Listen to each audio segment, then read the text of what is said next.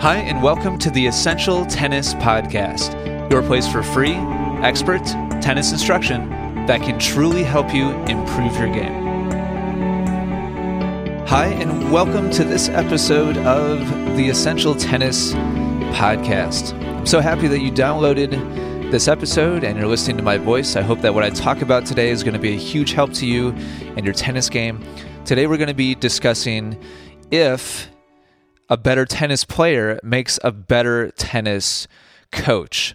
And I decided to use this as a topic in response mainly to a really common misperception in the world of tennis and many other sports and disciplines as well.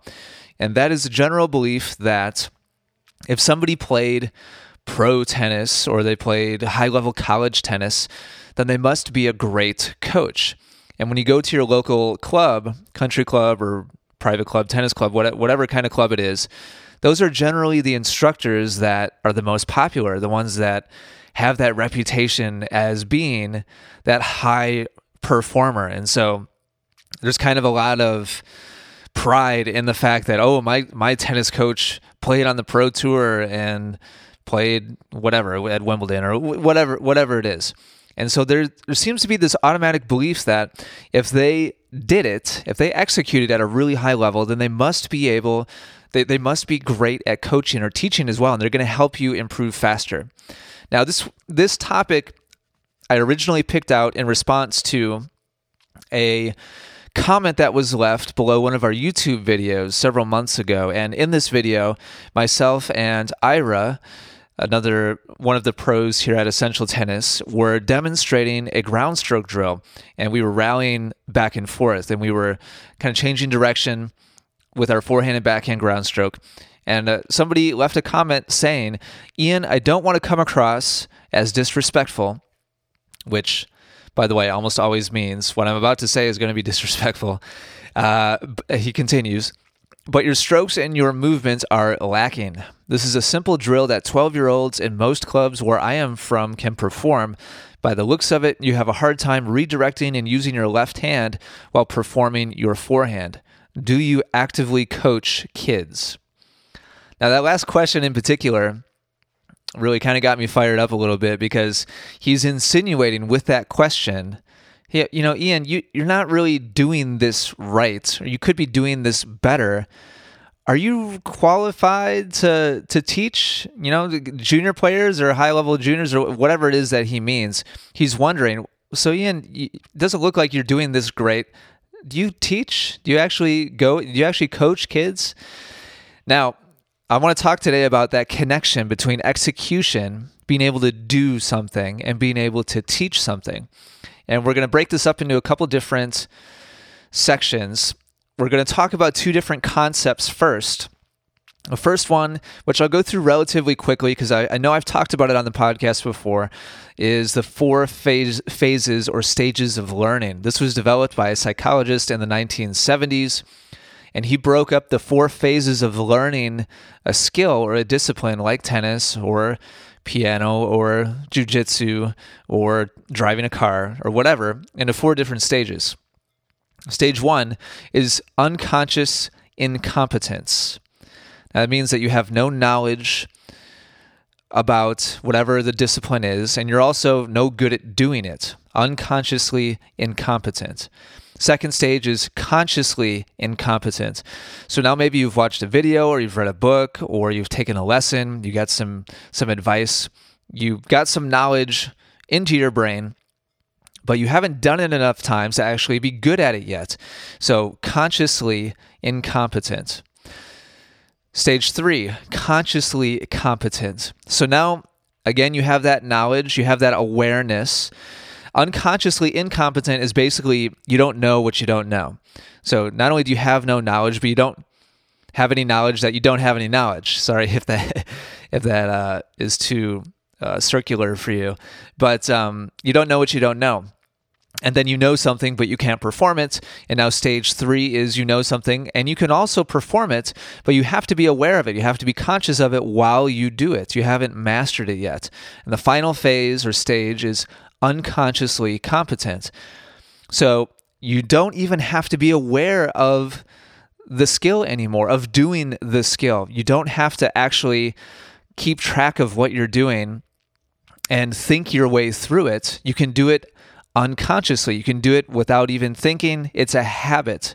It's now a trained thing that is second nature. It's just your knee-jerk response. Now, tennis is not a holistic thing. In other words, the skill of tennis as a whole doesn't move through those four phases. Instead, it's one little sub-skill, ability to execute at a time that is learned that makes up your whole tennis game. And there's hundreds and thousands of those little skills that all need to be layered one upon the next over thousands and thousands of hours of purposeful practice and training. So a good coach will take you, if you're a beginner, a novice, from the very most fundamental, important things as your base, teach you those skills, and then as those become unconsciously competent, will lead you to more intermediate skills and then more advanced skills. And this is a long process that includes many, many, many different skills that are all layered on top of each other. Now, after years and years and years of this process, what you learned and internalized and made habit in the beginning becomes a very, very distant memory. The whole point is to forget it. The whole point is for each of those skills to no longer be conscious. And so you literally forget what you learn and then focus on the next thing.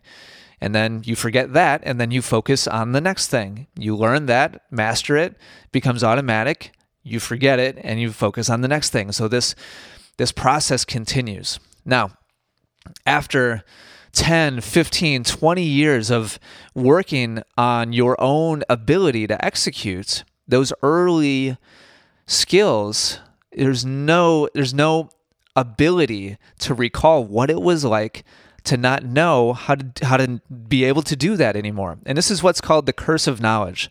It's the second concept we're going to talk about. And the curse of knowledge is something that educators teachers are very familiar with. And basically it means that you don't have the ability to relate to a student because your performance, your ability to execute, it so far eclipses their own. Now, I found a great article on Forbes.com about this, and I'm going to read just the first couple sentences of that. This author wrote and said, Irish playwright George Bernard Shaw famously wrote, "He who can does, he who cannot teaches." You've probably heard that before, usually used in a somewhat derogatory way towards teachers. He continues and says, but it's often more accurate to say, he who can do can't teach. He who can do can't teach. And then next sentence, it's natural for novices to seek out experts for guidance. That's why many organizations adopt formal mentorship and training programs. Unfortunately, though, experts frequently make lousy teachers.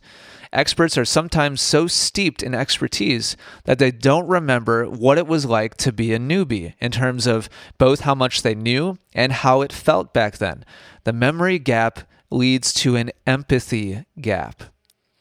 Now, not only does that memory gap lead to, and I like how he used the phrase memory gap, you literally forget. The whole point is when you master something, you internalize it, you forget it, it becomes unconscious, it's a habit, and then you move on to mastering whatever the next skill is. So yeah, there's that memory gap that leads to an empathy gap, and it also leads to a process gap. What I mean by that is teaching is in itself a learned skill. Learning how to be a great teacher is something that takes time and experience and repetition. It's something very complex and nuanced, and especially when it comes to trying to transfer the ability to execute a skill that is as layered and complicated as tennis. Now, I found one other article, and I'm going to try to link to these. If you go to essentialtennis.com and go to the post for this episode, you'll see these links. There's another article on edutopia.org, and they in that article, they made many suggestions for overcoming the curse of knowledge.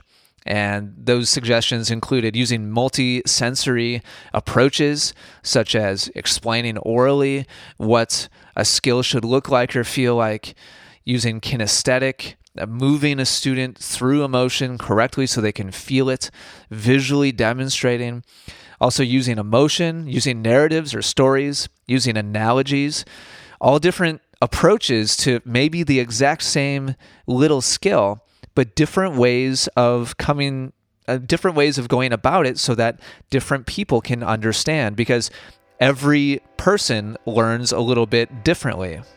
So at the end of the day, you have to learn how to teach. Just because you know how to do it does not mean that you have the skills or the abilities to then guide somebody else through the experience of also knowing how to execute that same skill. You have to be able to empathize and relate to each of your students, know what it's like to be stuck, know what it's like to not get it. You have to have multiple ways of teaching every one of those little layered skills. Because as I said a second ago, every student learns a little bit differently and has a little bit different way that they like things to be explained or demonstrated or shown to them.